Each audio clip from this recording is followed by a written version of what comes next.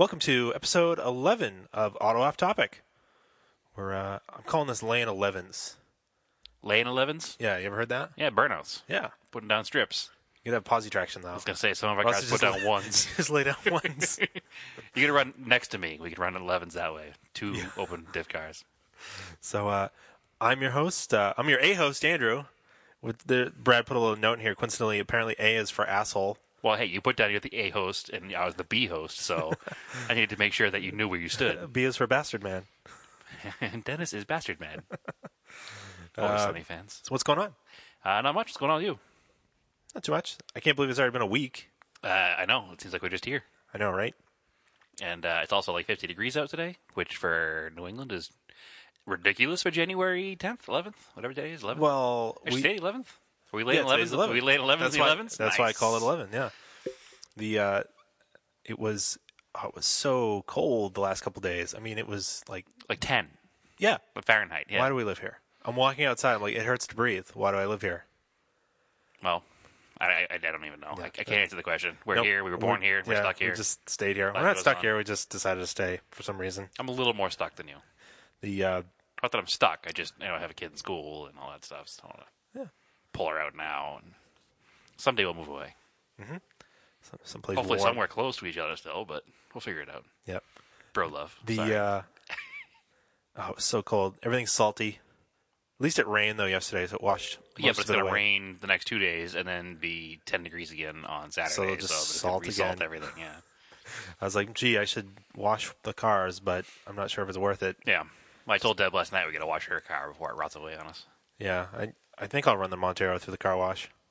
Yeah, just don't do the bottom blasters because it's No, got no, just the oil sides. stuff on it. Yeah, Just wash off the protection. Nope, just wash the salt off the body. I mean, I did wax it a couple times, in the fall, like in the summer and then the fall. So Before or after we scraped all the wax off on the trees in the woods. I did it before and then I did it after because I actually buffed out a lot of the trail pinstripes. In New England pinstripes. So anyway, the coloring contest is still going on. Yes, it is. No entrance yet. In fact, Andrew No. and I haven't colored one either, so we should probably jumpstart that. I think Stephanie was going to print some out because she's going home to visit family in Arizona. She was going to print some out for her niece and nephew to color in. So. Oh, perfect. Yeah. So we'll have official competition started. That's right. See, I was going to print them out for my daughter, but then I realized I don't have a printer in my house. Oh, and So I need to buy a printer. and you don't work in an office currently. And I don't. My So office you is my can't- house. I have a home office and no printer. I have a So, printer. I mean, and I could go to Staples, but I used it so infrequently that the ink dried up. yeah, that's the problem. So Printers are annoying. stupid. The technology should be better than it is. It shouldn't cost $100 Oh, for ink still, and it does. Also joining us down here tonight is Enzo, the dog. He is. He's sitting on the floor all quiet already, though, so that's good. He's nice and quiet. He's sitting on the rug. He's going to protect us from any murderers that come in here. He took off his jingle jangly collar, Yep. so we shouldn't hear him too much. Nope. But he deserves to be down here anyway because he's Enzo, and that's automotive-related dog name. Yep. He's kind of a jerk, like Enzo Ferrari was. I don't know if he's a jerk. He ate all my chocolate chip cookies. Yeah, he's a jerk. Are they homemade? Stephanie made chocolate chip cookies from scratch. Yeah. He must know what we're talking about. His head just popped up. Yeah. So he ate like 12 to 15 chocolate chip cookies. Does that make him a jerk, or are you an improper dog owner for leaving them in reach? We thought we put them out of reach, but Yeah, apparently well. he's a lot taller than we thought when he stands up. So Well, we all know. You've seen The Secret Life of Pets, the movie, right? I haven't seen it yet. So you don't have a kid. It's really good, actually, but Sure animals, it is. animals have quite a life when you leave the house. Is it Pixar? It is a So, Pixar yeah. movie, yeah. It's probably good. If it's not Pixar, it's the same style as a Pixar movie. I don't remember if it is or not. I don't think they make cell animated movies anymore. Yeah, not really. It's all computer, whatever. Every now and then something comes out and it's like, hey, a throwback, but as a general rule, they're all computer animated because I'm sure it's a lot cheaper. Yep. Oh, you're probably like, your dog ate chocolate chip cookies. Did he get sick? He didn't really get sick because he's a big dog, and apparently it's like 12 ounces of it's like an ounce of chocolate per pound or something. Okay, and he's like 70 He's pounds. 70 pounds. He only had like 12 ounces of chocolate, so he was like up all night last night, like just pacing the house because all the sugar. Straight sugar and caffeine from the cocoa. Yeah, dummy. Yep. Oh well, my dog would have eaten it too. So Yeah, my dog once ate my whole entire dinner when I went to get a beer out of the fridge. So I got takeout and I left it on the coffee table, And as I'm leaving it on the coffee table, I walked into the kitchen to get a beer out of the fridge. And I came back, and the entire, like, he wolfed down this chicken broccoli ziti like it was his job. I better get this. Yeah. We had taken him out to do his business like 4 times that night because all that milk content did not do him well. Nope, and they don't care. Nope. Nope. Anyway, on to important car stuff. So no corrections omissions? Skip over that tonight? We didn't get to talk last week because Jared was telling us his car history, and if he was wrong, nobody knows. Nope. So, not saying that you did anything wrong, Jared. It was excellent having you on. We enjoyed your car history. Yeah, it was really great having a guest. So we're going to try to do that at least once a month, hopefully. Yeah, to start. Mm-hmm. We were talking with our next guest today, or yesterday, whatever it was, about scheduling a time he can come down and record with us, so that's good. Yep. Y'all will be excited to hear him. Master Fabricator. Yes. Yeah. I have no project car updates. I haven't touched anything. I did buy some. I know you've got a box of Mitsu oil filters, but I ordered like 5 off eBay because they were so cheap. Oh, really? Factory I have the ones. case in the basement. So yeah, I'll have them tomorrow, and then I was going to change the oil on that over the weekend. That's about Montero? it. In the Montero, yeah. Yep. Yeah, I got to do Deb's Saab too. It's been a while. It's kind of due. Well, I'm around Saturday. Yeah. We'll probably do it Saturday. You didn't get the head checked for the Raider? I didn't. We're going to do that either tomorrow or Friday. Okay. So tomorrow being Thursday. Because if you do get that checked and it's all set, we can do you try have to do it on gaskets? Friday. I have the head gasket set. Well, I ordered it like a long time ago, and Yeah. I never picked it up. So They hopefully still it's have still it? at the store. Oh, okay. If not, I'll order it for next week. But Okay, because we could just toss it on Saturday. it depends. I don't know the schedule yet on Saturday. All right. My project car updates, I don't really have any either. I've just been busy shopping for trucks. So Rusty Bro trucks. Rusty Bro trucks. Man, they're all Rusty Bro trucks around here. I found one that's not rusty, and I'm working on a deal now, so hopefully it goes through. But I don't want to say too much and ruin the whole thing. So I didn't know they were. I didn't know the Duramaxes were V8 diesels. Yeah, the V8 diesels, which our listener friend Chris has been razzing me about, that all real diesels are inline sixes, and I shouldn't even bother. That's kind of true. Well, I like the reputation the Duramax has earned, and it has backed by that Allison transmission. Yep. And the only way to get an inline six diesel is to get a Dodge, which is still backed by a Dodge transmission. Yeah. So I'm going to stick with the... Caterpillar. It's a Caterpillar, yeah. Yeah. Not Cummins. Oh, Cummins. Cummins, yeah. Yeah, because you get like a. The only other thing I know of the old like Detroit diesels are straight sixes. Yeah, well, the I don't think the Duramax was designed as a gas motor first and converted over. I think it's just designed from the ground up as a diesel. So I'm not, and it's proven itself now over the past 10, 15 years. So it's a good motor. I looked it up today because I was curious. I was like, how much power does that have? So it's 300 horsepower, which isn't a lot. Not a ton, but it's 520 foot-pounds of torque. Yeah, which is what diesels do. They just have torque. And even though this is like a 6,000 pound truck, however heavy it is, I mean it really boogies off the line. Yeah. So does it have a posi? It's got a posi. So it will lay 11s. It will definitely lay 11s. Really expensive 11s with light truck, towing tires, but yeah, load range tires. Yeah, you don't want to run that. No, I don't want to beat the truck up. I got to rely on it to drive around. So, anyway, the truck we're talking about is what I looked at today. It's an 05.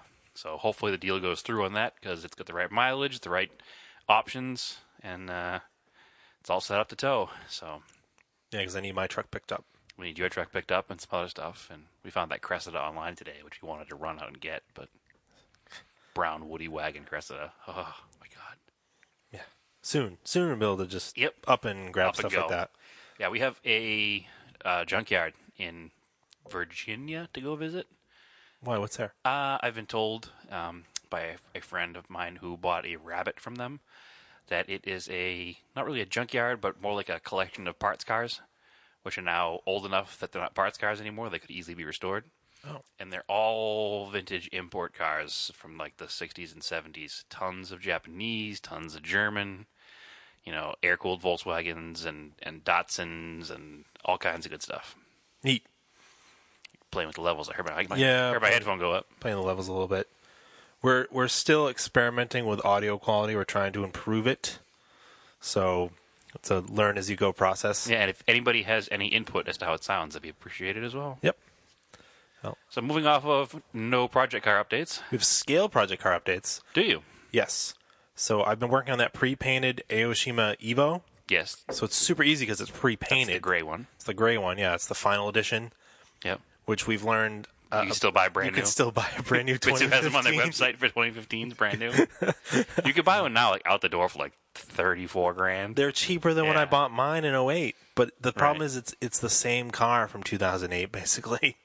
I don't know though. For a brand new car, The other thing too is I think at some point in 2013, for some reason they had to ditch the Recaro seats. oh, that's right too. The They best have the base part model about Lancers. the interior, because the interior isn't that great. So so you're buying an Evo and you get base Lancer GTS seats, You're which like, aren't even that grippy. no, they're terrible. Yeah. But it was something to do. Somebody told me, Was the airbags? yeah, but I don't understand because there's so many cars that come with Recaro seats. How could you not make these? Maybe the airbags that needed to fit in that Fit. car didn't fit with the pillars. Who knows? It's so bizarre and dumb. Well, we're not buying one, so it doesn't matter. No. And in fact, now that I remember that, I probably would never even want to buy one. Honestly, I would just buy one and you just buy seats. You just buy Recaro seats out of a wrecked car, wrecked car, and just yeah. put them in because it would be I mean, for me, if I could afford it, I would probably buy one just because I like them and I owned one and it's kind of nostalgia to have a numbered Final edition. to have that numbered final edition to kind of book in with my numbered Galant. Right. I wonder if there are any more specific to the VIN and the number on these cars. I don't know. Yeah, I'd I'll have to- have to look that one up. But anyway, the kit is just gluing and adding decals. Does the kit have Recaros? It does have Recaros. Oh, it's not a U.S. market car, No, though. it's not a U.S. market. Okay. It's right-hand drive. So the decals are super nice. I put them in. The dash looks really awesome. Everything is I didn't detail paint anything except for adding a little bit of shadowing with the Tamiya smoke color.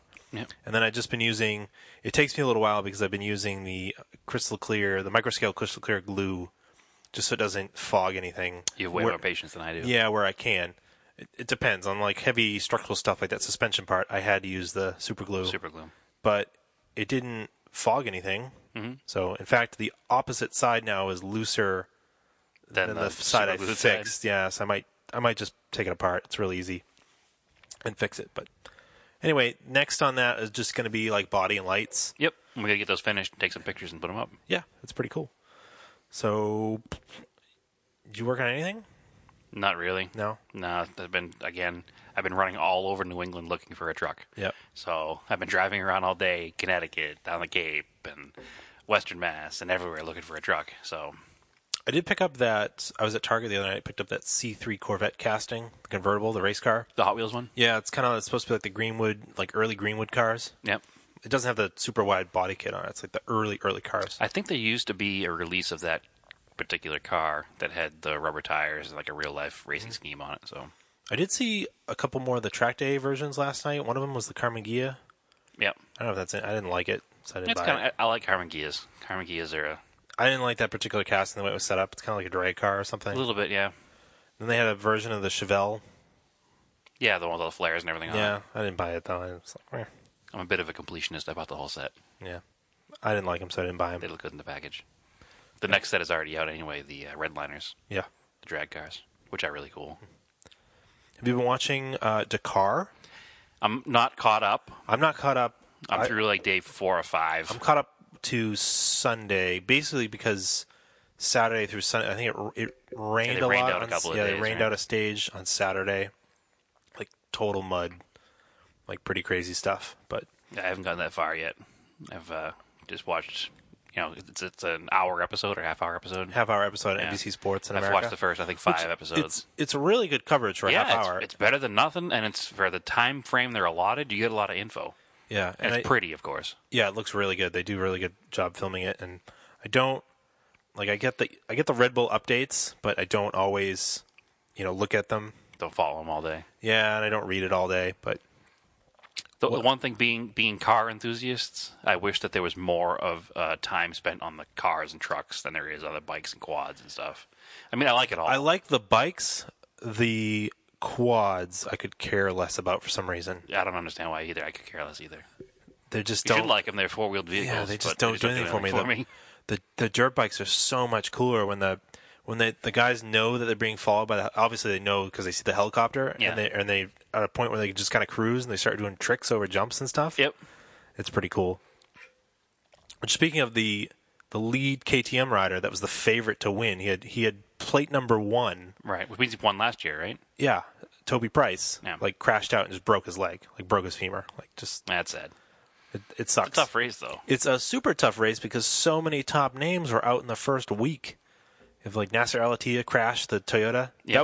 Did you see how they fixed it though? They tried to get it home, like they. What was on 3 wheels? Yeah, he lost the back wheel, so they Yeah. balanced it out with the spare. Spare on the top of the hood. And a bunch of rocks. Yep. They tried to just kind of drag it home. That truck is awesome looking, by the way. Yeah, those Toyotas I really want one of those now. and the Ford Rangers are really good looking. The Ranger looks like a mini Raptor, and it is the coolest thing ever. There's a Raptor, like a privateer Raptor, running around too. Oh, is there? I didn't notice that yet. But man, the Peugeots are just so goddamn ugly. They look like buggies. I don't know how they're in the cars class. I'm not even sure. It looks like a Hot Wheels creation kind of thing. Like, it doesn't even look like a real car. I know they built it purely to win the car, but it's just like not pretty. It doesn't make any sense because they're supposed to be based not based on a real car because the trucks aren't either. No, But they're supposed to look like something. Like when Volkswagen ran the Touareg, it was the same well, similar the Mini setup. at least looks like a Mini. Yeah, it doesn't look good either though. No, it's an ugly. It's vehicle, too. disproportionate, but it's a really nice looking race car. Sort of, No, I guess. it's not. No, I mean, yeah. I want the Toyota to win just because it's a cool looking truck. Yeah. That's the only reason I care. Yeah. And there's some privateer species. There are. Yeah, they're not going gonna win, unfortunately. No. I mean, that's what makes those races is really, I wish they did a little more in the privateers. Instead of the top 3 teams. The people that show up and just do it. They seem to with the motorcycles. They give the most coverage to the motorcycles. Those guys, I mean, they ride all day. Then they got to fix their own bike. Then they got to sleep in a tent outside. Yeah. Well, the day when it was like 110 degrees, too. They had a And they refrigerator had a truck? refrigerator truck that was, 12 degrees inside? Something, yeah, just to cool them So off. they go for like almost 100-degree difference in temperature. They'd stand in it to cool them off and have them drink some water and to cool their core temperatures down. That was really cool. Then I don't remember the guy's name. It was the first day. He was a Frenchman. He was a privateer, and he broke his wrist. Like, he made it to the finish line, and you can just see he's just crying. He's in so much pain. And they're, like, trying to set his wrist, and they just, like, wrap it. And he's like, no, I'm going to keep going. I don't know if he's still in it, but, I mean, that's hardcore. Crazy. I mean, you only get once a year to do it. So it sucks And if you might you can't not get finish. in the next year either. You never know. Yeah, I don't know how much it costs to enter. I mean, it must. Sure, it's not cheap. It's gotta yeah, and you can't just enter with like a shit box. Like you got to have like a nice. You can't vehicle. Caswell Baja it. No, I don't think so. No, I don't think so either. Or like Gamblet. Like A $500 car in the Paris to the car. The funny thing is that'd probably be what would it'd probably wind up being fine. Yeah. Just slow. And the that huge roll by Carlos Sainz Yes. in the Peugeot. That's the other thing. The Peugeots look unstable. They're very wide. I think They're super wide, but you see a lot of video, especially they Sainz. look a lot more stable than the Iveco truck. Yeah, but like Carlos Sainz gets the thing like on 2 wheels a lot. I don't know if he's driving because he's driving at 10 tenths or 11 tenths maybe. Yeah. Oh yeah, It's cool coverage if you're not watching it. Yeah. Watch it. I think Yeah. it's almost over, but Yeah, it is almost over. it might be on demand or something. But definitely watch it. It's really cool stuff. The heavy trucks are They're amazing to watch. Awesome. Yeah, and they don't get hardly any coverage, unfortunately. no, they need more coverage. I mean, those weigh so much. They're so. I mean, they're full size like big rig. Yeah, they're like straight jobs. Yeah. Like what is it? 4, 8, 10 wheelers. Yeah. However many, but they get wide tires. They're probably not 10. They're probably 6. But No, I think they're do mostly they 4. doubles? It's Are they 4? Yeah, Okay. but they're They're just, big trucks.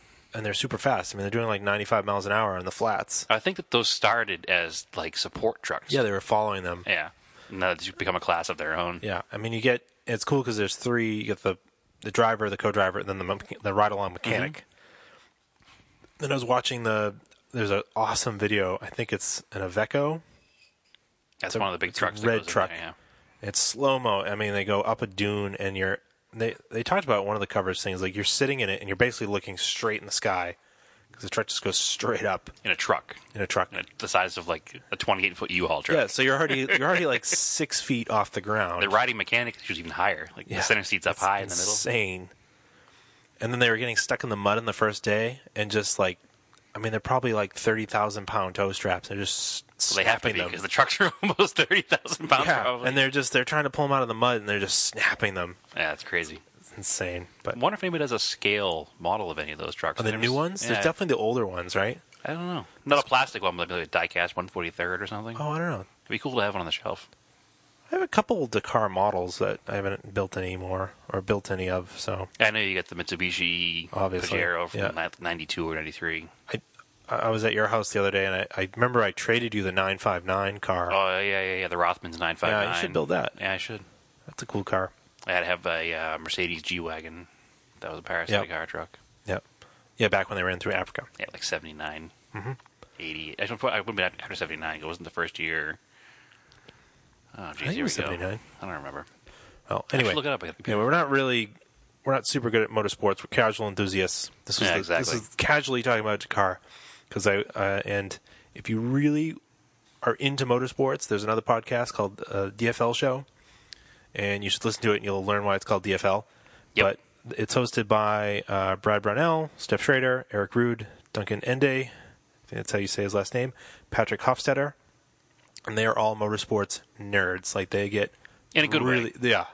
They know their shit. 1978 was the first year. They know their shit about motorsports. So Oh, no, 79. What's check that out for motorsport stuff. So enough with Dakar. But Yeah. the only other thing that Dakar makes me want is like deep center bore rally wheels, like rally weight For your truck. For my truck. Yeah, they are really cool looking. They are cool. But That's the other thing. We're a little bit biased towards liking Dakar because we drive Monteros, which Pajeros have always been successful. Actually, the most successful winning vehicle is a Pajero, isn't it? so far, but Like they haven't won in a long 84, time. yeah. So, the Toyotas and the Peugeots, they're catching up. And then, of course, Peter Hansel still races, but he drives for Peugeot. So, Right. if he continues to drive for Peugeot, and if he wins, then they may eclipse that. So, Well, just Mitsubishi needs to get, Yeah. Mitsubishi is the most successful manufacturer in the car class. So our topic for this week, we kind of realized when we were talking to Jared that I don't remember us going over our car history or personal car history. I don't think we have. I think we tried to stay away from it at first because we didn't want to just be a podcast that was just you and me sitting here being like, hey, this is what we have for cars. I think that's kind of why we stayed away from it in the beginning. But we certainly should let people know how we got to where we are today. Yeah. And it was cool talking to Jared about it and learning about his car history. And it was just kind of like a walk down memory lane kind of deal. Yeah. And it was interesting. So I'd like to do that with you because we've known each other for the entire time we've been driving.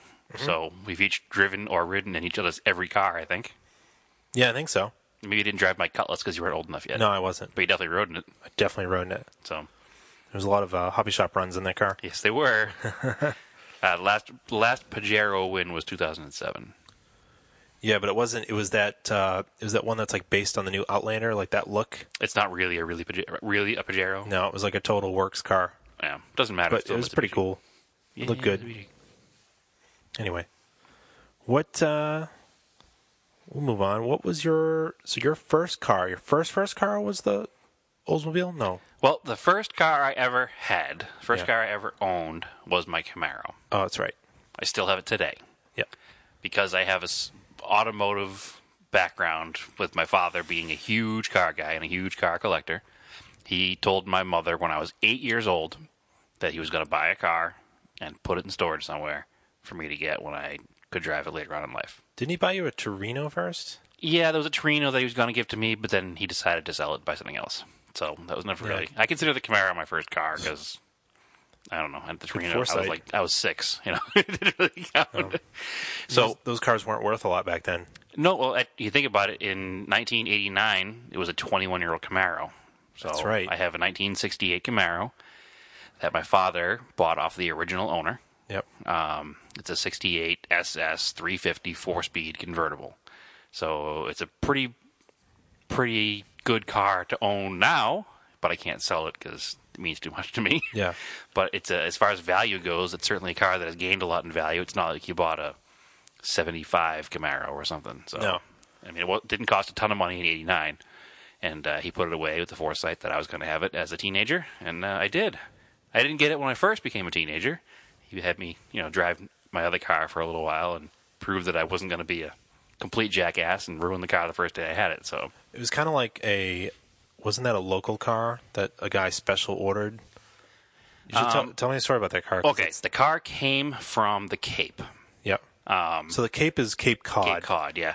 I didn't bring the info with me, and it's been a long time since I've done it, so I don't remember the dealer name or the owner's name or any of that stuff, but I have everything that he ever had with the car from day one. I remember you talking, wasn't he a traveling salesman or something?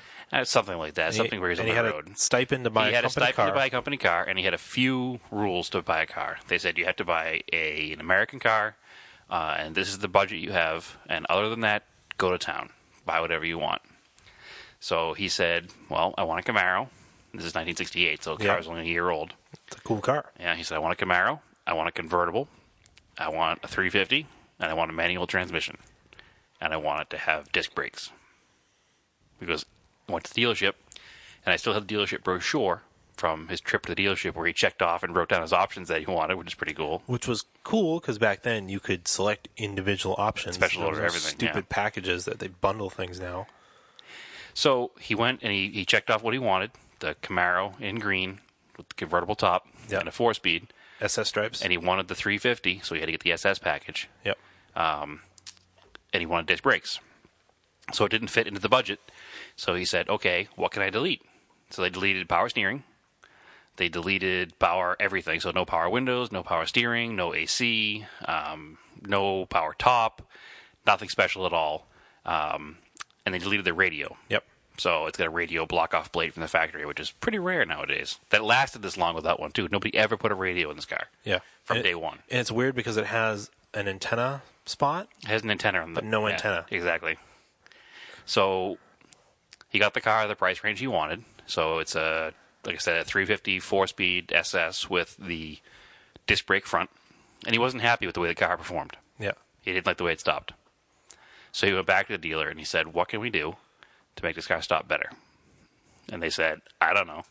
Yeah. What are you talking about, guy? So he got in touch with somebody at GM, and he expressed his interest in making the car stop better. So they sent a kit to the dealership, and I have a letter of thanks from one of the VPs at GM at the time. They sent a kit to the dealership to upgrade to the stainless steel dual-piston Corvette calipers and brakes for the front of the car. So the car has those put in the front of it now. Weird. So they must have just bolted to the original spindles and stuff? Yeah, everything bolts in. It just wasn't an available option on that car. Weird. But I have all the documentation saying it was done for that particular car. So, wow. Pretty rare setup. Now, if you want...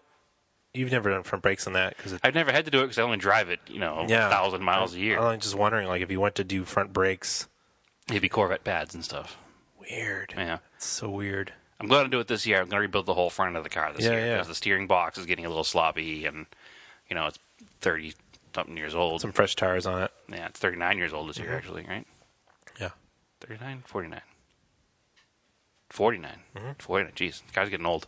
Yeah. I want to put some tires and wheels and stuff on it, so change a couple little things around. Nothing to ruin the character of the car because here it is 49 years old and the car is still in original paint, original interior, original top, original motor, 100% original, never been touched car. So yeah, no, it's a neat car. Yeah, it's a very neat car. I'm very fortunate to have gotten it the way I got it, and I thank him every day that I got that car the way I got it. So my first car I owned that I drove every day was a 1985 Oldsmobile Cutlass, which cracked me up thinking about it now because I got my license in 1997. Yeah. So the car was only 10 years old. Yeah, 12 years old when I got the car. But the tech difference, we've talked about this before, the tech difference from a car in the 80s and like a car that came out... 85 to 97 was a big jump in car technology. Yeah. Especially American cars. Yeah, because anything now from like 2000 on doesn't feel that old to me. Right, they all feel the same. Yeah. Honestly, from like 95 on, they feel about the same. That's usually when most cars, when I cut off my interest, is about 95 when the OBD2 OBD1 became the standard, and OBD2 in 95.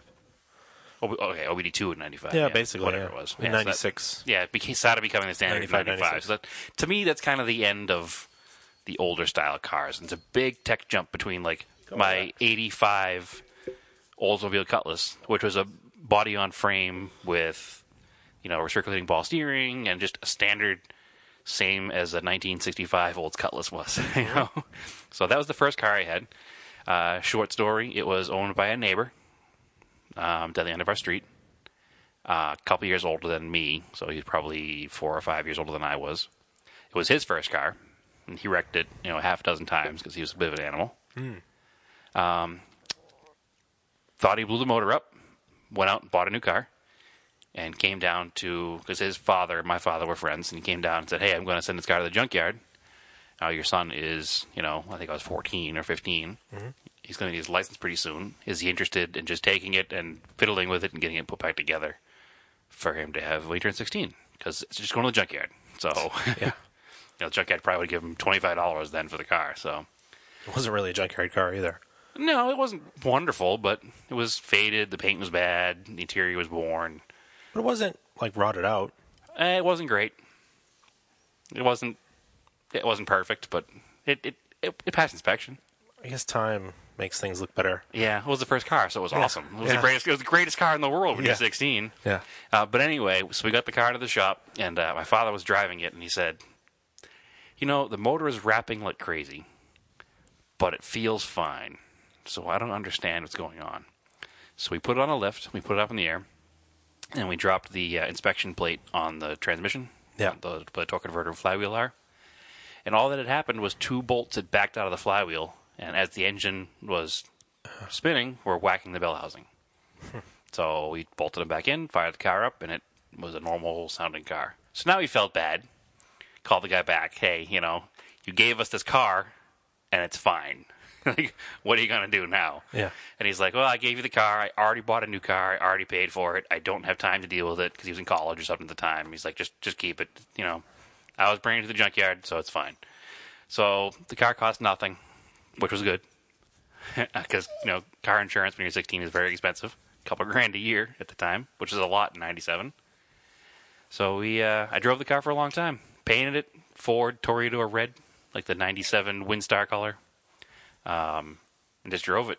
Yeah. Went through a couple transmissions, went through a couple rear ends. Kind of like a purpley metallic. It was like a burgundy red metallic. It was a really pretty color. If you look at like a 97 Ford Windstar, they were all this red color. So, got the same color almost as like Dev Saab is now. Yeah. But so that was next. And then what happened after that? I guess then it would have been the... it was the Talon, right? The Talon, yeah. Which leads us to today pretty much. So I got the Eagle Talon. After looking at a few cars. Because I was like... I was a car guy, and here I was driving this 6-cylinder Cutlass, which looked the part of an old muscle car because it had, like rally wheels, and especially in wintertime with the big snow tires in the back, and so it almost looked like it had Big and Littles on it, but it was a 6-cylinder, little 3.8 6-cylinder with a 2-barrel car, but it was a real dog. So being a car guy, I wanted something fun. So I found that Eagle Talon. Yeah. Same original owner car. Was a probably mid-30-year-old school teacher from Peabody. Yep. So we bought that and learned a whole hell of a lot real quick. So that's the one we went into and didn't know anything about cars we knew about cars, but nothing about import cars. And went into that, bought it with 103,000 miles, didn't do the timing belt. Nope. Went out and I had the car painted and done up nice and did all kinds of work to the car. I remember the first time it broke. I was with you. We pulled out onto the street doing 10 miles an hour. It just shut off. Where were we? Highland Ave? Pulled onto Boston. Boston Street. No, we pulled from Flint Street onto what street is that? The street the library's on. Essex Street. Essex Street. Okay. Well, regardless. I just quit. So yeah, the timing belt let go because they don't last because at the time it was 1999 or 2000. Late 99, I think I bought the car. But I'd already spent a ton of money on it. So I paid $3,000 for the car, and I put a couple grand in the bodywork, and then I was like, all right, I just spent $5,000 in this car. We're going to put a motor in it. So, quick time out to take care of the dog. Yeah, let me pause because Yeah, Enzo's being fussy, so we'll be right back. And we're back. Okay. Sorry about that. We'll pretend it was a commercial break. Yes. We're not going to make any money, but we'll pretend it was a commercial break. Insert commercials here. Let's talk about shaving my head. Different podcast. Sorry. I did, a little off topic, I did buy those finally because they're at Target. I didn't want to order them online. Oh, really? I was just like, ordering razors online is weird, but I tried them because they have some deal at Target. They actually are really good, but you clearly haven't shaved it. I wouldn't know. You haven't shaved in a while, so I haven't used a razor on my own face in a long time. But anyway, you were talking about. So we're talking about the. So we're talking challenge? about the first time the car blew up. So, I don't even remember how many times it blew up now. 3 times. 3 times. 3 times. Yeah. You're getting ahead of yourself in the story here. So anyway, I was five or 6 grand deep in the car within the first few months of owning the car. It was only a 10-year-old car. It was 10, but I had 100,000 miles on it. Yeah. And I didn't do the maintenance because I didn't know any better. 'Cause I was a dumb kid. we're not helping DSM cause. Right. Well, we know better now. Yeah. But this is still what happens to today. these cars. People buy them cheap and they drive them and don't maintain them and they break. Some people learn fast and learn to do it themselves. Some people spend a ton of money in the body before they spend any money on maintaining it, and that's stupidity. So, since I did not know what I was doing, I did not know why the car blew up. I didn't even know the car blew up. I just knew it just stopped running and wouldn't restart again. Yeah. So, I sent it to a mechanic. The mechanic said, well, you're talking about broke. Maybe you got lucky. Not knowing DSMs yet at the time, there is no way to get lucky. No. So, you're always going to ruin something. Interference all the time. Yeah. Well, I remember that he called up and he said, you're missing a piston. Mm-hmm. He goes, I think it's probably in the oil pan. So it completely powdered number 3 piston and dropped it in the oil pan. So I needed a whole motor because the valves were junk and everything was junk and it was just not a good scene. So stupid 19-year-old me said, okay, I'm already 5 or 6 grand deep in this thing. I can't just throw it away because I have no more money. What am I going to do? Oh, I'm going to take out a personal loan to put a new motor in the car and pay somebody to do it. So, 19-year-olds listening to the show, don't take out a personal loan to fix your car. Don't buy a DSM. No, do buy a DSM, but learn how to fix it first. So, now all of a sudden, I'm $10,000 deep into the car, because now I've put $5,000 into the motor. Which lasted all of 2,500 miles? Yeah, I don't know. It was like a bad rebuild somehow. Well, not somehow. It was the keyway on... Is it keyway on the crankshaft? Yeah, and the keyway on the crankshaft was missing, so they put something else in that fit. Instead of the proper like half moon shape Woodruff key. Yeah, the Woodruff key. That's like $5. Right. So when they assembled it, they didn't put the proper piece in there. I didn't know this. So whatever they put in there failed. So probably welded or something stupid. More than likely. I don't know what they did. But nonetheless, it failed. Right after the break-in period. Mm-hmm. So there I am again with a dead motor. They did pay for the motor. Yeah. But they didn't pay for the labor. Mm-hmm. And I didn't know enough at the time to know that they screwed it up in the first place. Mm-hmm. So that happened. So now I'm on motor number 2. I've paid I think I paid $700 for labor to have them put a motor in it. Which was probably not a bad deal at the time. And they were giving me a break because of what happened. Yeah. But so now we're in the car for $11,000. And I've maybe driven it 5,000 miles. When did the first transmission go? Right after. Okay. Right after that, the transmission let go. Again. This is really not helping the DSM This is really not helping the DSM cause, no. Again, it was due to lack of maintenance. I don't think we ever changed the fluid in that car. In the transmission. Because what the hell did I know? I just wanted a cool, fun car. And I learned to drive standard on it. So the second gear synchro didn't like me anymore. And he'd just be driving down the street and it would just pop out of gear. They're always shitty in those cars anyways. Well, it got so shitty that it just wouldn't shift in a second anymore. So he put a transmission in it.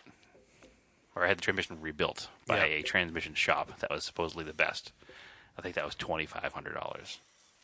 So now I'm into the car for $13,000 plus. Get the car back, still won't shift into second gear.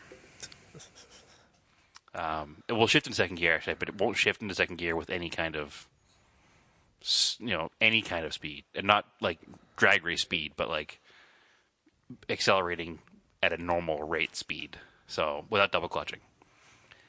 So that was a big fight. They eventually put another transmission in the car for me. Somebody else wound up rebuilding it, and it came back fine. In fact, that transmission still lives on now. Oh, that's the one that's in my car? That's the one in your car now. It's a pretty good one. Yeah, well, it was. They realized they didn't know what they were doing at this supposedly best transmission shop in the area. Yeah. And they sent it out to somebody. I never knew who it was or where it went, but somebody who said they specialized in them. So not knowing who it was at the time, I couldn't tell you who built it because I know who I paid, and it wasn't the person that did it. So Yeah. could be a Shep tranny for all I know, because it shifts really well. It's not a Shep tranny. No, I know it's not a Shep tranny. There's one, I do have a Shep tranny in the Gallant, Yeah. which I got for a song. So now that's all good and ready to go. Maybe I had it for another year or so, and the timing belt snapped again. I don't think we ever looked in to find out why, but it only had maybe 7,000 miles on it. I felt like one time the balance shaft belt gave loose or something. I don't know why. I don't remember. It couldn't have been OEM belts. I've kind of put it out of my head at this point. So the motor popped again, and I was like 15 grand deep into the car, and it had only been like 2 years. And I just was... That doesn't even count the wheels and tires and exhaust and suspension and all the other stupid stuff I did to the car. So I just got frustrated, and I parked it, and I thought about fixing it, and then you needed parts to build yours. Yeah, I need the transmission, so I parted the car out. Yeah, so I sold it to you for way less than the transmission cost to rebuild, and that was like $400 or $500 I think I sold it to you for, right? Yeah. Maybe even less, I don't remember. Yeah. I sold the blow motor for like $500. Yeah, I know. It was a 6-bolt. Yeah. Well, life goes on. But it's because I didn't take the time to open the motor up either. I was just so done with the car. It didn't need a bottom end work. It only bent valves, I remember. And I assumed it was going to be bottom end work again, and I just threw it away.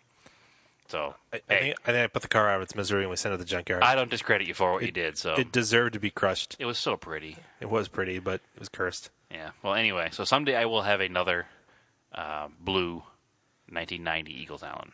Yep. Just because that's the car that, despite all of its problems, it's the car that led me down the path that I am on now, that led me to sitting here on a podcast with you and running my Vintage Imports of New England business. That's right. Because it's the car that really taught me a lot about mechanics, taught me a lot about wrenching, and taught me a lot about patience and the order of operations. Mm-hmm. Don't spend money on making it pretty until you make it right. So that's something that I have certainly really pushed to do ever since then. And I'm sure as you or anybody that knows me personally knows that most of my cars now are pretty damn ugly. Yep. Because I don't spend any money making them pretty. Nope. Someday I'll paint something. What was after that car? Starion. Audi. Oh, yeah, the Audi was cool. The Audi was cool. This was in 2003. Yeah, so it was an 01. It was only a couple years old. It was only a 2-year-old car, but I had 75,000 miles on it. 1AT Sport. Yes. I was looking for a 97, 98 because that was in my price range, which at the time was like a $10,000 car. Yeah. Just for a daily drive or something fun to drive. Again, I was going from an Eagle Talon to an Audi A4. It probably wasn't the best decision. In my opinion, that generation of Audi Volkswagens is probably the best. The 98 and 97 cars were not the ones I was looking at. Really? Yeah, they're cursed with well, a lot I meant of weird like problems. the 2000s, early 2000s? The B5 or whatever. Body style. B4s? I don't remember. Shit. I forget. Doesn't matter. Yeah, so anyway, the car was an 01, and I bought it in 03. Yeah. I worked at the Chevy dealer, and our wholesaler came in with it. And I was like, hey, I'm looking for one of those. What year is that? I knew it looked too new because it had the one-piece headlights, which were the high-intensity lights, and it had the wheels that looked newer. And he goes, oh, it's an 01. And I was like, oh, that's too out of my price range. Because what are you looking for? I said, I'm looking for something around 10 grand. You forget this is Boris. Yeah, Boris. Boris. Not Boris Karloff, but Boris, the used car guy. I'll give you a good deal. He did give me a great deal because the car had 70,000 miles on it. You help me out. You give me a good deal. But it was 2 years old. It had a dent in the door. It charged me 13 grand for the car. Yeah. Somebody paid almost $40,000 for the car 2 years earlier. So I paid 13 grand for the He car. probably bought it for like 6 or I'm something, sure knowing Boris. I'm sure he scored it somewhere, but I don't care because he passed the savings on to me. Yeah. So it was great. That car was awesome. Yeah, because otherwise it was going to get shipped to Russia. It was an 01 180 Sport, which if you know anything about that generation Audi, that's the car to get if you're looking at a 180 Audi.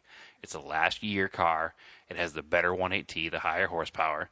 It's a Sport, so it was like 1.5 inches lower from the factory. It had the 16-inch alloys, and it had a cloth interior. Silver on black. With silver, like they all were. It was a pretty car. With the blackish gray cloth heated interior with a good-looking sunroof, sedan. HIDs, Yeah. and it had the Monsoon Bose stereo, and it was a really good-looking car and a really reliable car, and that car never let me down, really. Nope. I mean, I got to check engine light like once, and it was a cam sensor. And you didn't have it. It wasn't old enough for the dot matrix display and the center dash to go bad. No, everything was like brand new in the car. It was a great car. Yeah, I The remember heated that. seats worked. I remember the first time I got the car. I remember sitting in it in my parents' driveway and just being like, "How the hell did one of us buy this thing? Like, This is way too nice for Yeah, us." the Volkswagen heated seats are like little fires. Oh yeah, it's hot. It's hot. So I had that car for a couple of years, and it treated us well. We autocrossed that a few times. Remember? Oh yeah, Because that was in N stock or NA stock, or no, novice A stock. It was NAS No, that novice would- A stock. That would have been A stock. I remember it said NAS on the side of it. What would it have been? A stock would have been like an Evo S2000. Those Or maybe my Evo was that might have been like B or G or something. or H. Yeah, Actually, it was the same class as like a Saturn SW2. I remember because I was running against those guys and I couldn't beat them yeah, because those are really good autocross for cars. some weird reason. Yeah. Because they're plastic bodies. They're lightweight. But anyway, so I had that car for a while, treated me well, and then I said, well, I've had this car alone now for 2 years. I've established some credit.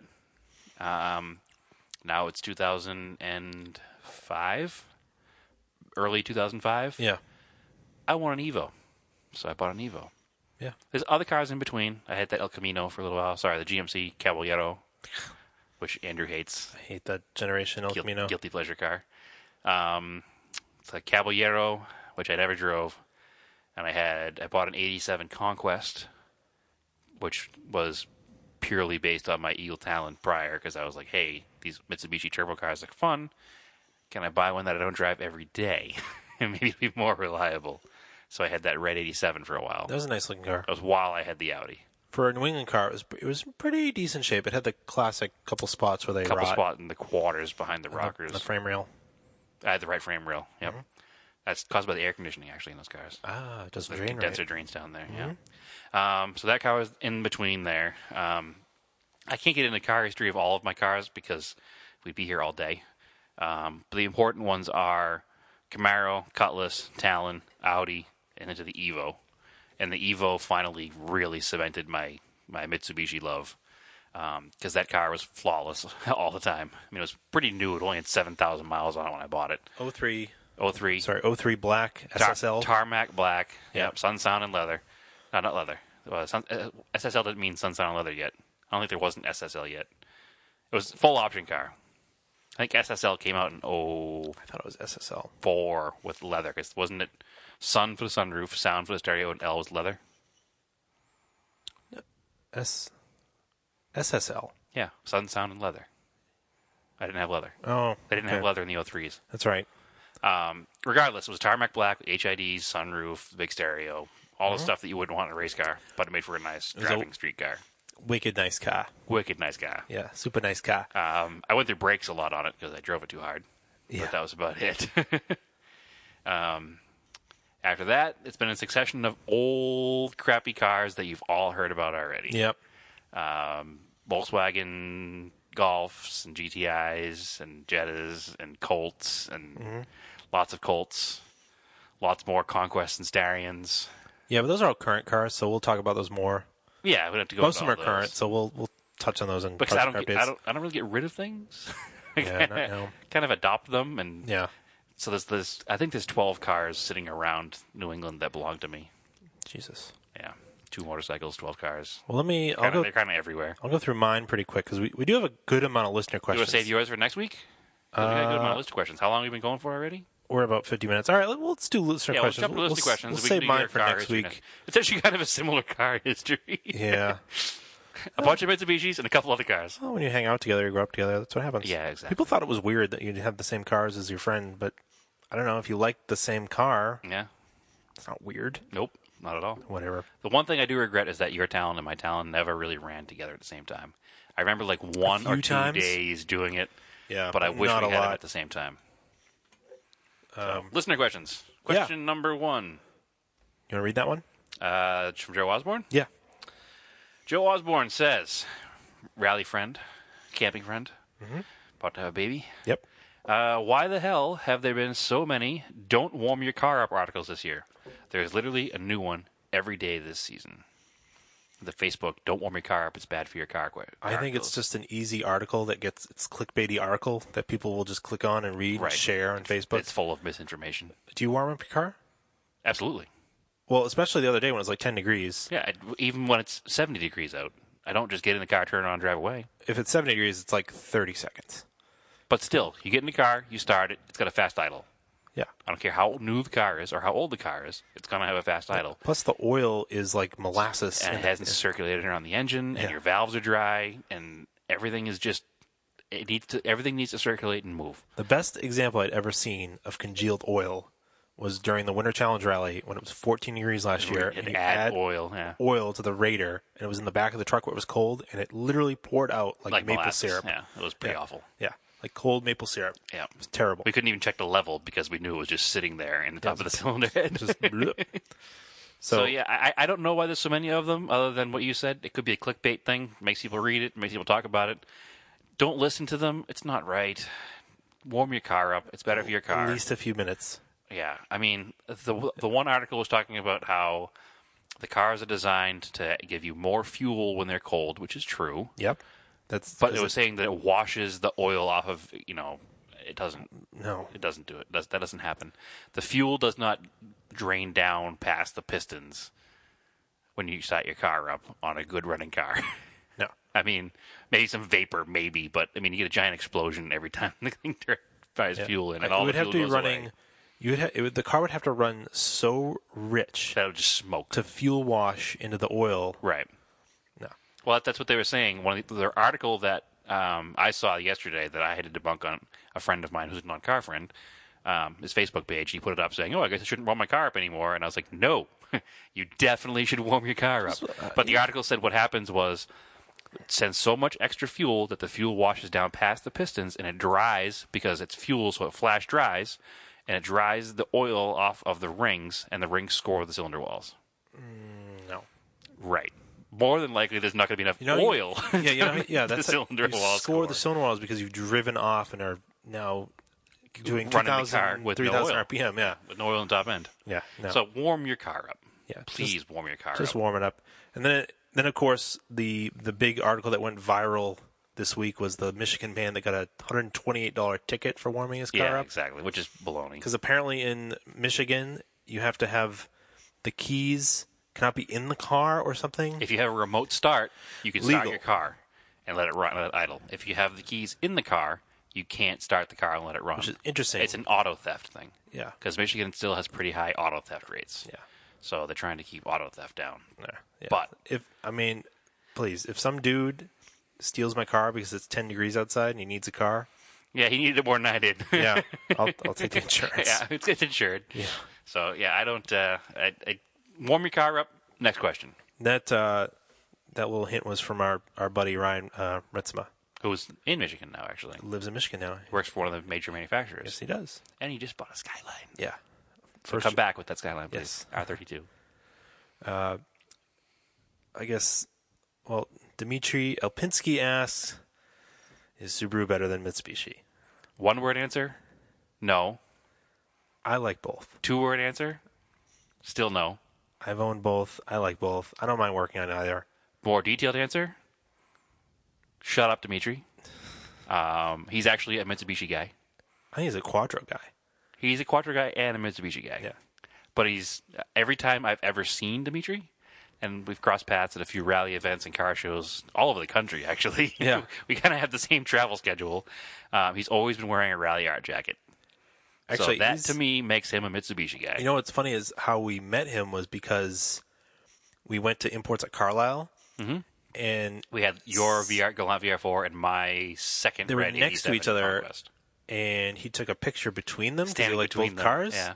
And for somehow somebody tagged us in his picture on Facebook. Yeah, so friend of friends, and that's how we found him. Yep. Kind of weird. But now I know, he's. I'll consider him a good Facebook friend. Yes. We should talk about going to Imports at Carlisle this year. I haven't been there in a while. You've been a bunch of times. It changed a lot. We'll talk about that later. I do want to go again because last year, the first year of the change, it rained. So I'm hoping it'll be better this year. Okay. But I would like to go time it maybe with some other stuff on a trip. But hopefully I'm going to go promote my business there. So if we can figure out, I think it's kind of close, Centralia. the abandoned coal mine town that is on fire. My plan is to, or wasn't it on fire currently? Yeah, it's been burning underground for like 70 years. It's coal. A vein of coal is on fire, and the town is uninhabitable. Oh, that's crazy. So it's all, yeah, you can just drive there. You can look at it on Google Maps. It I'll exists. check that out. I do plan on going there, like a vendor booth. Oh. We'll set up a Vine booth, and we'll also have auto off-topic stuff. And Well, promote ourselves. well, I should have my new truck, and I was going to bring my new truck so I can camp out of it because it's a cool import. yep. And I'll probably bring a truck and a trailer, and I'll trailer it on my 4-wheel drive. We can go to Centralia afterwards. Well, anyway, Yeah. So I believe Mitsubishi's better than Subaru. I like both. Andrew likes both, but it's okay to be bi this day and age. Whatever. Mustafa Samil, what does a hen weigh? What does a hen weigh? What's a hen weigh? I don't know. About a pound and a half. I guess. Depends on is it a chicken? I don't know what it is. Hen weigh? Mustafa, fellow Galant VR4 rally car driver. Mm-hmm. Fellow Galant VR4 driver, but rally car style, I should say. Joe Stanley asks, as people that have driven the country a good amount, what are the biggest differences you notice between drivers in different states, regions? First of all, Joe Stanley, thank you for asking a serious question. Yes. That's his first. Yes. It's a good one, though. It's a very good question. It's a good topic, too, where we're going to be driving to Arizona next week. Around here, people left lane squat constantly. That's nationwide. Nah. Anywhere I've ever driven. When I drove cross country, I noticed as I got out towards the middle of the country, people respected it more. The drive right, pass left. Here, absolutely, people do not respect it. No. It's terrible. Especially in a Prius. Oh, it's awful. And the worst is you get on the highway, or you're on the highway driving, and somebody pulls on merges, and then immediately goes to the left lane. Right. You don't need to do that. Why do you need to do that? Because they want to be out there where it's fast, man. The other thing, Even too, if they're not going fast. If you're in the left lane, you do not need to police traffic behind you and go the speed limit. That is not your job. Nope. Don't do that. Nope. Just drive in the center lane or drive in the right lane. Alternatively, if you're in the center lane and somebody is on your bumper, you do not have to move out of their way. Yes. They can pass you in the left lane. That's what it's there for. Yeah. The center lane is there for when you're cruising down the highway. Yeah. So that's not one that aggravates me. A lot of people pass on the right here. Sometimes you have to pass on the right because people are just squatting in the left or they're driving slow in the center. The one thing I noticed more in New England, it's coastal. It's New England and California. Mm-hmm. People drive really fast and really aggressively. Yes. Everybody's in a hurry 100% of the time. In California, when I drive there, what freaks me out is lane splitting with motorcycles. That is freaky as fuck. It doesn't freak me out. People don't do it here, but but people do it in California when it's a freeway in California. We call them highways here, but when you're doing like 65, 70 and people are still lane splitting when there's not that much traffic, it's super freaky. What freaks me out California driving is the trafficators, what do they call it? Traffic merging devices, stoplights on ramps. Oh, they have those in Arizona too. Yeah, I don't like those. Especially, I've only driven rental cars really in California. It kind of makes sense. I mean, it's one at a time. Yeah. So at least you don't have people. It probably prevents the rear ending that happens here. What it prevents for somebody like me who drives old cars is being able to maintain a safe highway speed on the highway. It's only on the rush cars hour accelerate so slowly compared to modern cars. Well, don't drive at rush hour. If I'm driving a 75 horsepower Dodge Colt, I want to be able to accelerate under the highway on the on ramp, not have to come from a dead that's the other thing too. Up here, we have yields to get on highways, and there's not. Some of our highways are a lot smaller. Right. There isn't merging lanes. There's no merge lane. You need to get on the highway, so you need to use the on ramp. And you need to time it by looking, because you have a yield. You don't have to stop.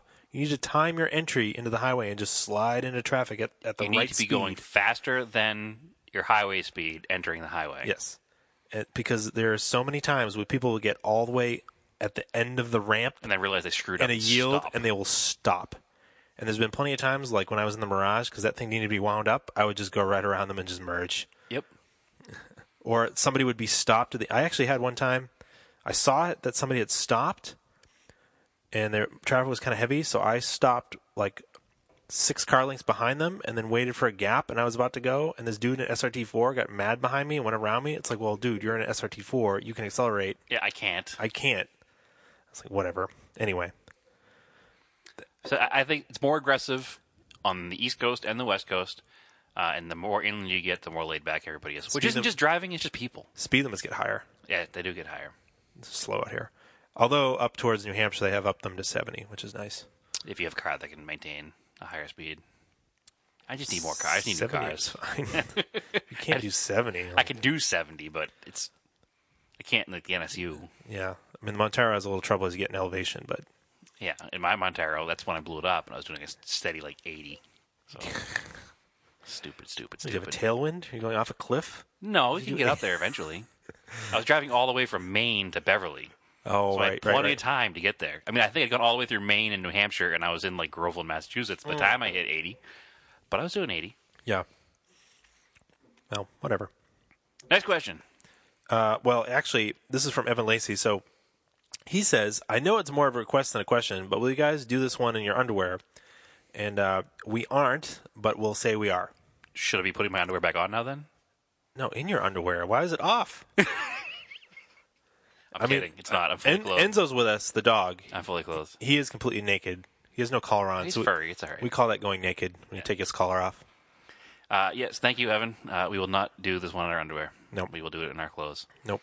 We're not comfortable enough. Maybe if you come over and request it in person. Maybe. Maybe. What if I'm not wearing underwear under my clothes? Don't need to know. Okay. You're saying, sir, the only thing separating me from you is a thin layer of denim? That's right. More. It's always sunny things. All right, next question. Denim chicken. Jared Robinson, last week's guest. How long before we make an auto off-topic Lemons car? And then my follow-up question was, why not Chump Car or American Endurance Racing? Because to me, Lemons, yeah, they say $500 car, but you spend way more than $500 on that car. Yep. Because you got to make it safe.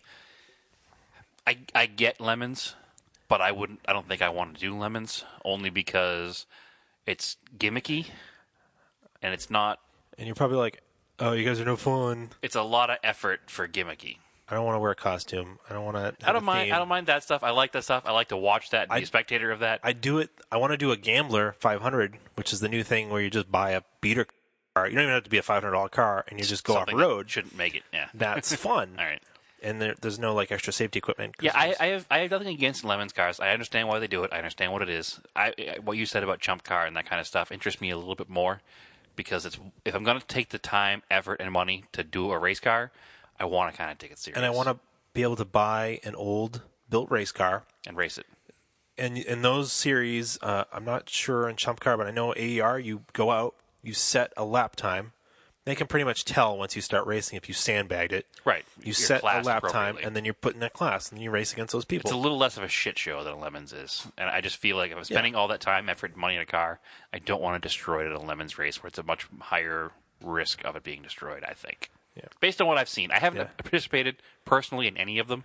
No. But I went and watched one. Hey, listen, if somebody wants to sponsor a auto off-topic Lemons car, we will definitely do it. But I don't want to put my own money behind it. No.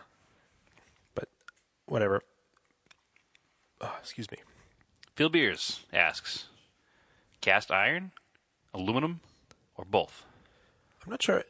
I assume he's talking about engine blocks. You could be talking about pans. I was thinking cooking pans. Yeah, cast iron is definitely the answer to that We've case. got a mix of cast iron and aluminum in our house. And stainless steel? No stainless steel. Oh. The aluminum heats pretty fast. It's nice and even, Yes. but it's no stick, which some people say Teflon's not good for you. But did you die? Nope. We like the Cast iron's good for camping. cast iron is really good for camping because You you can can wash. you don't really have to wash Yeah, it. just put water and boil it. water and then scrape it with metal. You're not going to destroy it. Yep. You can kill someone with it if you have to. Or a bear if you have to. It would suck. Not someone. It's not good if you're going to hike, but if you're like car camping, Yeah, if you're car camping, it's the way to go. yep, definitely. As far as anything else goes, I mean, for an engine, if it's available in aluminum, sure, aluminum. Are we mixing the two? Don't mix the two. I hate No, it you when should companies mix the the two. Steel block, Almost aluminum head. all your cars are mixed. I know, and they all break. Head gaskets gaskets. left and right. I feel because this it's between the two 20 damn things. 2016 was the year of head gaskets. Yes, it was.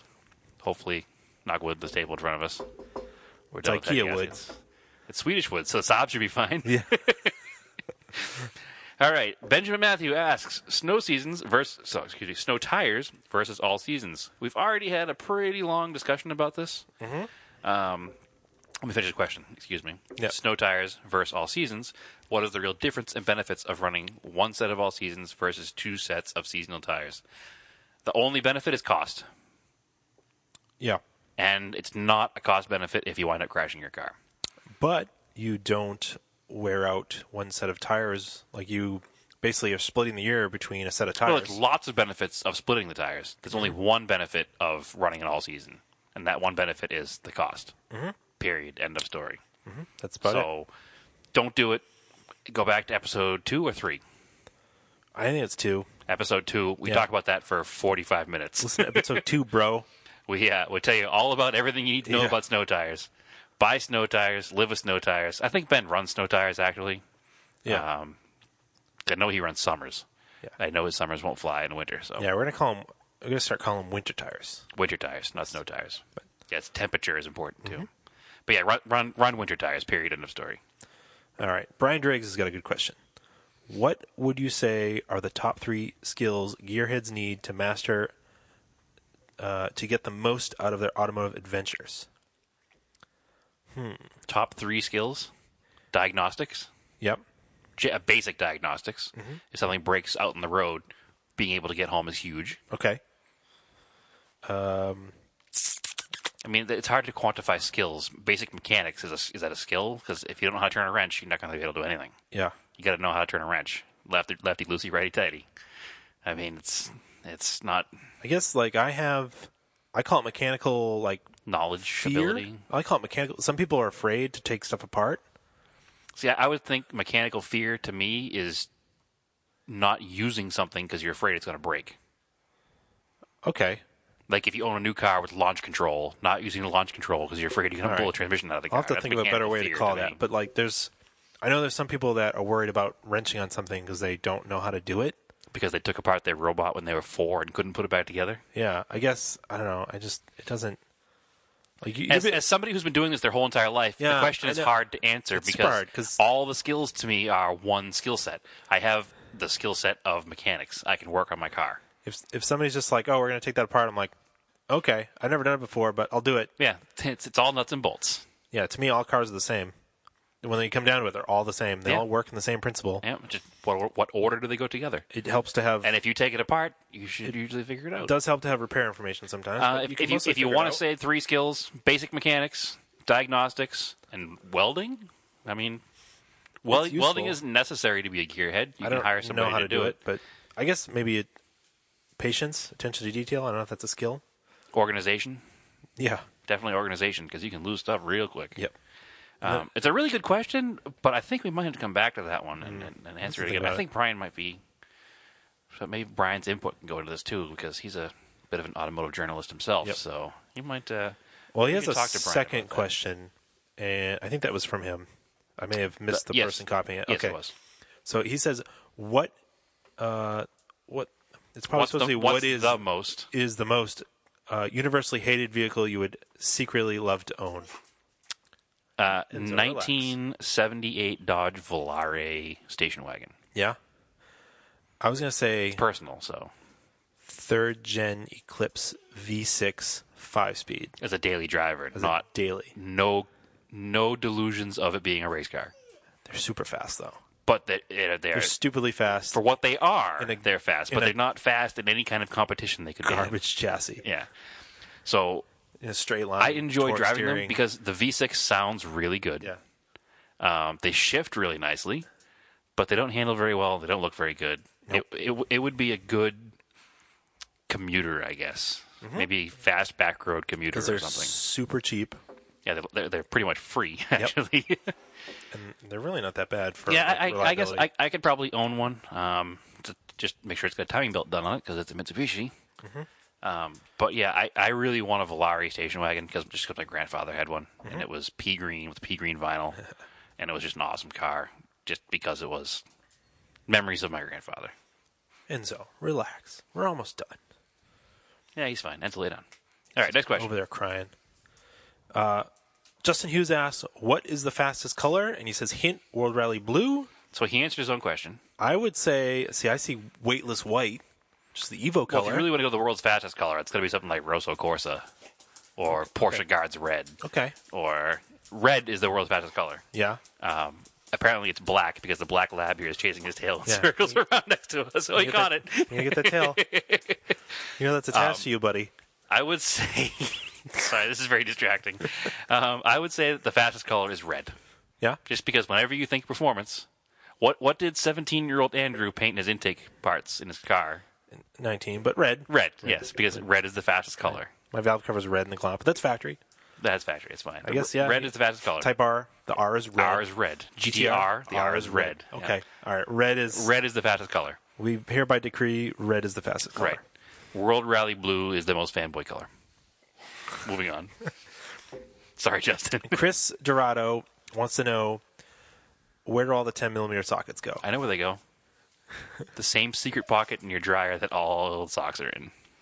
Unless you're using my dad's tools, and then he has this secret, like, sixth sense that he knows when a socket's missing. He does know where it is. He doesn't know where it is, but he knows it's missing every time. Remember the wrench that we lost at Mage's Volkswagen? 13 millimeter. Yeah. Because it's a stupid German car. I had 13 millimeter, which is gone. It was in the heater channel or something. He found it, fell out in the street. Yeah, like a month later. But the other day I was working on your father's Blazer. I was helping him reinstall the fender liner. My wedding ring fell off, which I shouldn't have been wearing working in the car anyway. Mm-hmm. But we could not find it, and we had the car almost 100% all buttoned back up, and we had to take the fender liner back off to find it because it had fallen, and there was so much grease and grime because it's an '89 Chevy Blazer, S10 Blazer. Yeah. There was so much grease and grime that when it fell, it just stuck on top of the frame rail underneath a brake line, and you couldn't get to it with the fender liner in the car. So. All right. But yeah, all the 10mm sockets, you take them off, you put them in your pocket, they go through the wash, they wind up in the same place all of those matching socks go to. They go where all the cowboys go. Where have all the cowboys gone? Yeah. Yeah. Far, far away. Brad Anderson asks, what kind of grease would you use when packing muffler bearings? I say to Brad Anderson, it's time for a new joke. Yep. That's an old joke, Brad. Yeah. Get over it. Dad joke, No Brad. dad jokes for not dad. I'm Dad Brad. You're not Dad Brad. I said unobtainium grease. Unobtainium? Unobtainium. I like it. Or what my dad always uses, space grease. Space grease. Space grease. Because my uncle used to work for a company that developed products that NASA used. So that was real grease. So it's a real grease, but he called it space grease because it was NASA grease. Okay. So it's basically just a lithium grease. It's nothing special. Whatever. Jeremy Nutt, tell us a helpful auto repair, auto body trick that we may not already know. Rubber bumpers. This is a fun one. What about them? I made a lot of money doing this because everybody tips you when you do it too. Mm-hmm. Customer has a urethane bumper or a rubber bumper on a modern car, and they've backed into somebody else. You have the Camry dent. Obviously, every Camry has the plastic bumper corner pushed in. Yep. Yeah, that's pretty common on most new cars. A hair dryer or a heat gun. They'll pop it back out. Pop it right back out again. A little bit of polish gets the scratches off. There might be a little bit of distortion, but you save yourself, $500 or $600 with replacing it. Mm-hmm. So that's probably the best little trick that I always used. Made a lot of happy customers, a lot of repeat customers. You take care of them like that once, and they're always going to come back to you afterwards. Mm-hmm. So that was a good way. I only learned this kind of recently. I never realized it. If you're threading in a bolt, if you start going backwards a little bit, it'll find the threads. Yeah, before you tighten it. It was like, poof, like mine. When somebody showed me that, I was like, oh, shit. That's especially when you're doing like a blind thing where you can't see it. You're trying to line two pieces up. I was like, damn, that's like a really Volkswagen good. wheel. Yeah. Volkswagen wheels. Yeah, stupid studs. One last question. This is from Justin Marble. Old cars with low miles. Is it really as good as a deal as you might think? This is kind of a big topic, so we're going to touch on it quickly. Yeah. It depends on the car, and I think it is. If it was sitting a lot. Depends on where it was sitting, how it was stored, what's going on with the car. I have a lot of low-mile cars. Stuff needs to move. But I have a lot of low-mile cars. Yeah. We got that. My 84 RX-7 had 38,000 miles on it when I got it in 2012. And everybody said, the car's going to fall apart. Brake lines are going to go. Everything's going to fall apart. The rotors and the rotary engine, the seals are going to be gone. It's going to smoke. It's going to need to be rebuilt. It's not worth it. It's not worth it. It's not worth it. I drove that car almost every day in the summertime and never had a problem. Mm-hmm. I don't see it as a problem. I have a 36,000-mile RX-7 now, 91. It's greatly exaggerated then? I think it's a greatly exaggerated problem. Everybody says, I'd rather have a car with 150,000 miles than a car with 40,000 miles. I disagree. I've owned a lot of low-mile cars, and I've never had the problems that people talk about. Common sense. You look at it. If it's not dry-rotted, it's probably fine. I don't think there's any scientific evidence. It's just all hearsay. Well, now it is. A car's sitting out in the desert for 30 years. Yeah, it's going to be junk. The rubber's going to be gone. The hoses are going to be gone. Mm-hmm. It is what it is.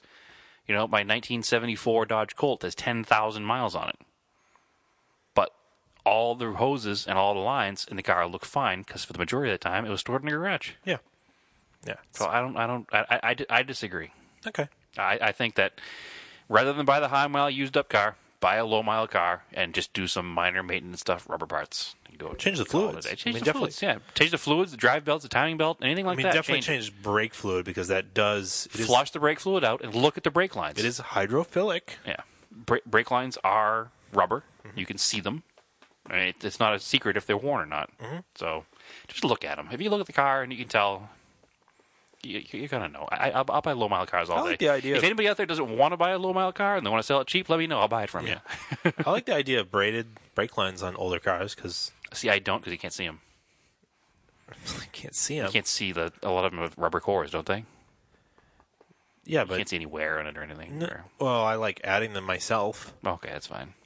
Like, I'll definitely do them to the Talon because those brake lines are almost 30 years old. They're old, yeah. So, but anyway. Hey, who needs brakes?